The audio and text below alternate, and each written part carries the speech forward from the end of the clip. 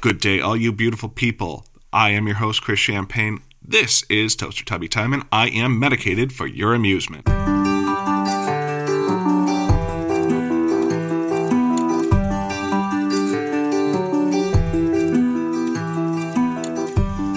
alive and let the motion rock you. Let it send you off to sleep. Come inside, there's nothing left to shock you. Now you've landed on your feet. Good day, and welcome back, all you beautiful people. So, we're going to be a little less serious for episode 2, issue 2. We're going to have a little bit more fun, be a little bit more silly.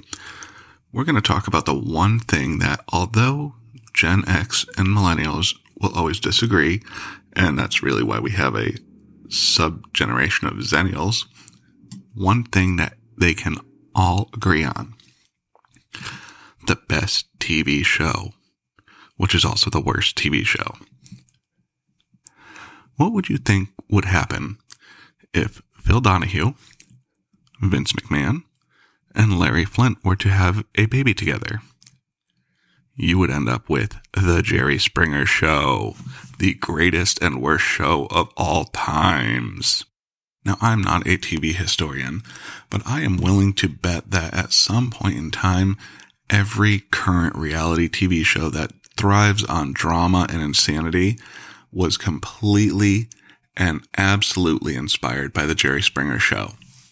It is the greatest piece of propaganda TV for just being completely insane, to the fact that it's now become a cultural phenomenon. Albeit Jerry Springer himself is a very interesting person. He's an Army veteran. He was a former member of the Cincinnati City Council, and even after it was discovered that he had been involved with prostitution, he was still reelected to city council and then appointed mayor of Cincinnati, despite all this. So that alone is kind of enough to make an interesting story. But once you get into the show, it is phenomenal. And at this point in time, it's become more of a circus. Attendees say that people are just there bearing their goods, both on stage and in the audience, that it's pure pandemonium, and it looks like Jerry Springer is almost a corpse at this time, stuffed into a suit. But really, in the 90s and the 2000s, could you go into a college common room without seeing Jerry on the TV? It was a phenomenon. And you have to imagine that it started almost innocently, like, we want to be Phil Donahue, but we want to be a little bit more edgy. And then it's gotten to the point where it's just complete and utter debauchery. I think, in all honesty, Vince McMahon could probably learn something from this, and the fact that this is still going since 1991.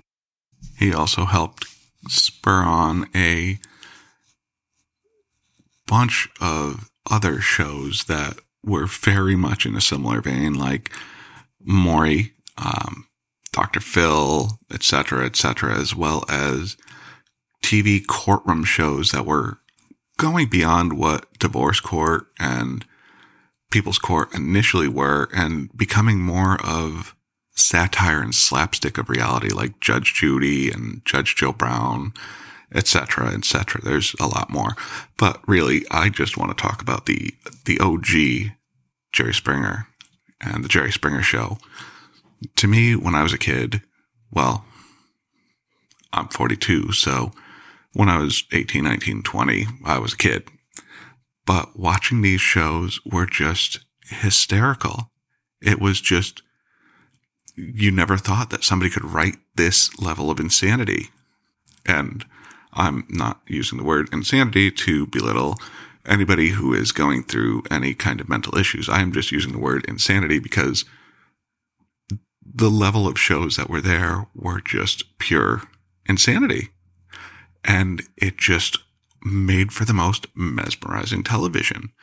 you could just sit there and watch this show, and then all of a sudden chairs are flying, boobs are popping out, shirts are coming off, people are ready to fight audience members.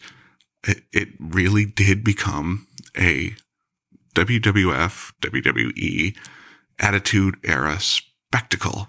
And I would not be surprised if Jerry Springer somehow influenced the WWE, WWF Attitude Era, just in the fact that you had Stone Cold, who looked almost like a spitting image of Steve Wilkos if he was a wrestler.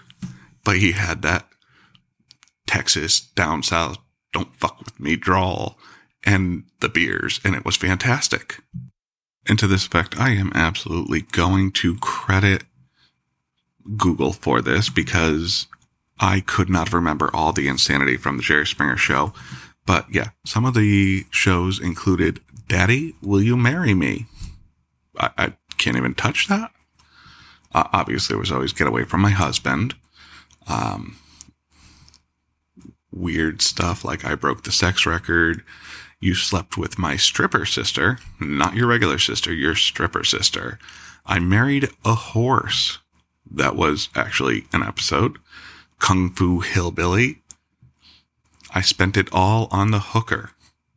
Now, really, this is just the most insane, psychotic show, and I really hope that I'm not hurting anybody's feelings who might have some kind of mental issue or whatever, but this was obviously all staged phenomena. Obviously, these were people who probably needed a little bit of money for whatever they were doing, maybe had some other deep-seated issues like needing attention or anything like that. But the reality of this show was it was fucking amazing. There's just no other way around it. It was the most fucking amazing TV show that was out there. It was pure lunacy. Pure lunacy. And just to watch it, you could just sit there and escape. Just, hey, it doesn't matter how hard your world is. These people might be real. Maybe these are real situations, at least when you were younger and in college and did not have as much life experience. Again, being part of the Gen X Zennials, it is obviously thrown back to me how the world is different now just by flashing back to the Real World first season, where the infamous line, "Why do you have a pager? Are you a drug dealer?" came into play. And now every kid has the same kind of Apple smartphone, maybe a step up or a step down, but everybody's playing on the same playing field right now. It's not how it was back in the 90s. But yeah, to not have the same access to information, not have real internet the way that we have it now, that have dial-up internet where you had to wait till nobody was on the phone. So you could not have this ease of access to information. So you really thought, hey, maybe this crap is real. Maybe these people are this messed up. And I know for myself, there were times where I was kind of a little bit low and I would watch the Jerry Springer show and I'm like, well, at least my life is not that fucked up. I just have some depression. But yeah, it was such an amazing ego boost, maybe? Not ego boost, but just a way to find some form of upliftingness when you were a little bit low. And this leads me all into kind of an important point that I do have to have for this issue. It's hard getting used to saying issue instead of episode, but yes, in this issue, if you have something tough going on, if you have some depression, you have some anxiety, and I know I'm not telling you to do this as just a escape all. I've been there. It's like telling somebody who has a paper cut and it just hurts so bad. And I could say that because we've all had paper cuts at some point in a time. And if you haven't, then I distrust you for some reason. But yeah, it's like telling somebody who has a paper cut, well, just don't feel hurt. It doesn't happen. It's real. And people don't understand that. But what I'm trying to say is sometimes when you are having a episode of anxiety, of depression, sometimes it might hurt a little bit less to just find something that amuses you. And sometimes if it is to watch somebody else who's just in a little bit of more pain than you, and you could just feel a little bit better, that's natural. That's human. That's Fail Army. That's America's Funniest Home Videos. That is the dad who gets hit in the nuts with the wiffle ball when he's teaching his kid to play t-ball. We need that as humans to kind of wallow in somebody else's pain. Hopefully just nothing serious, maybe a little bit humorous, but it helps. And it's an honest thing to feel a little bit better when you can laugh at somebody else who might be in a little bit of discomfort that hopefully they put themselves in, but hopefully is not permanent or seriously harmful.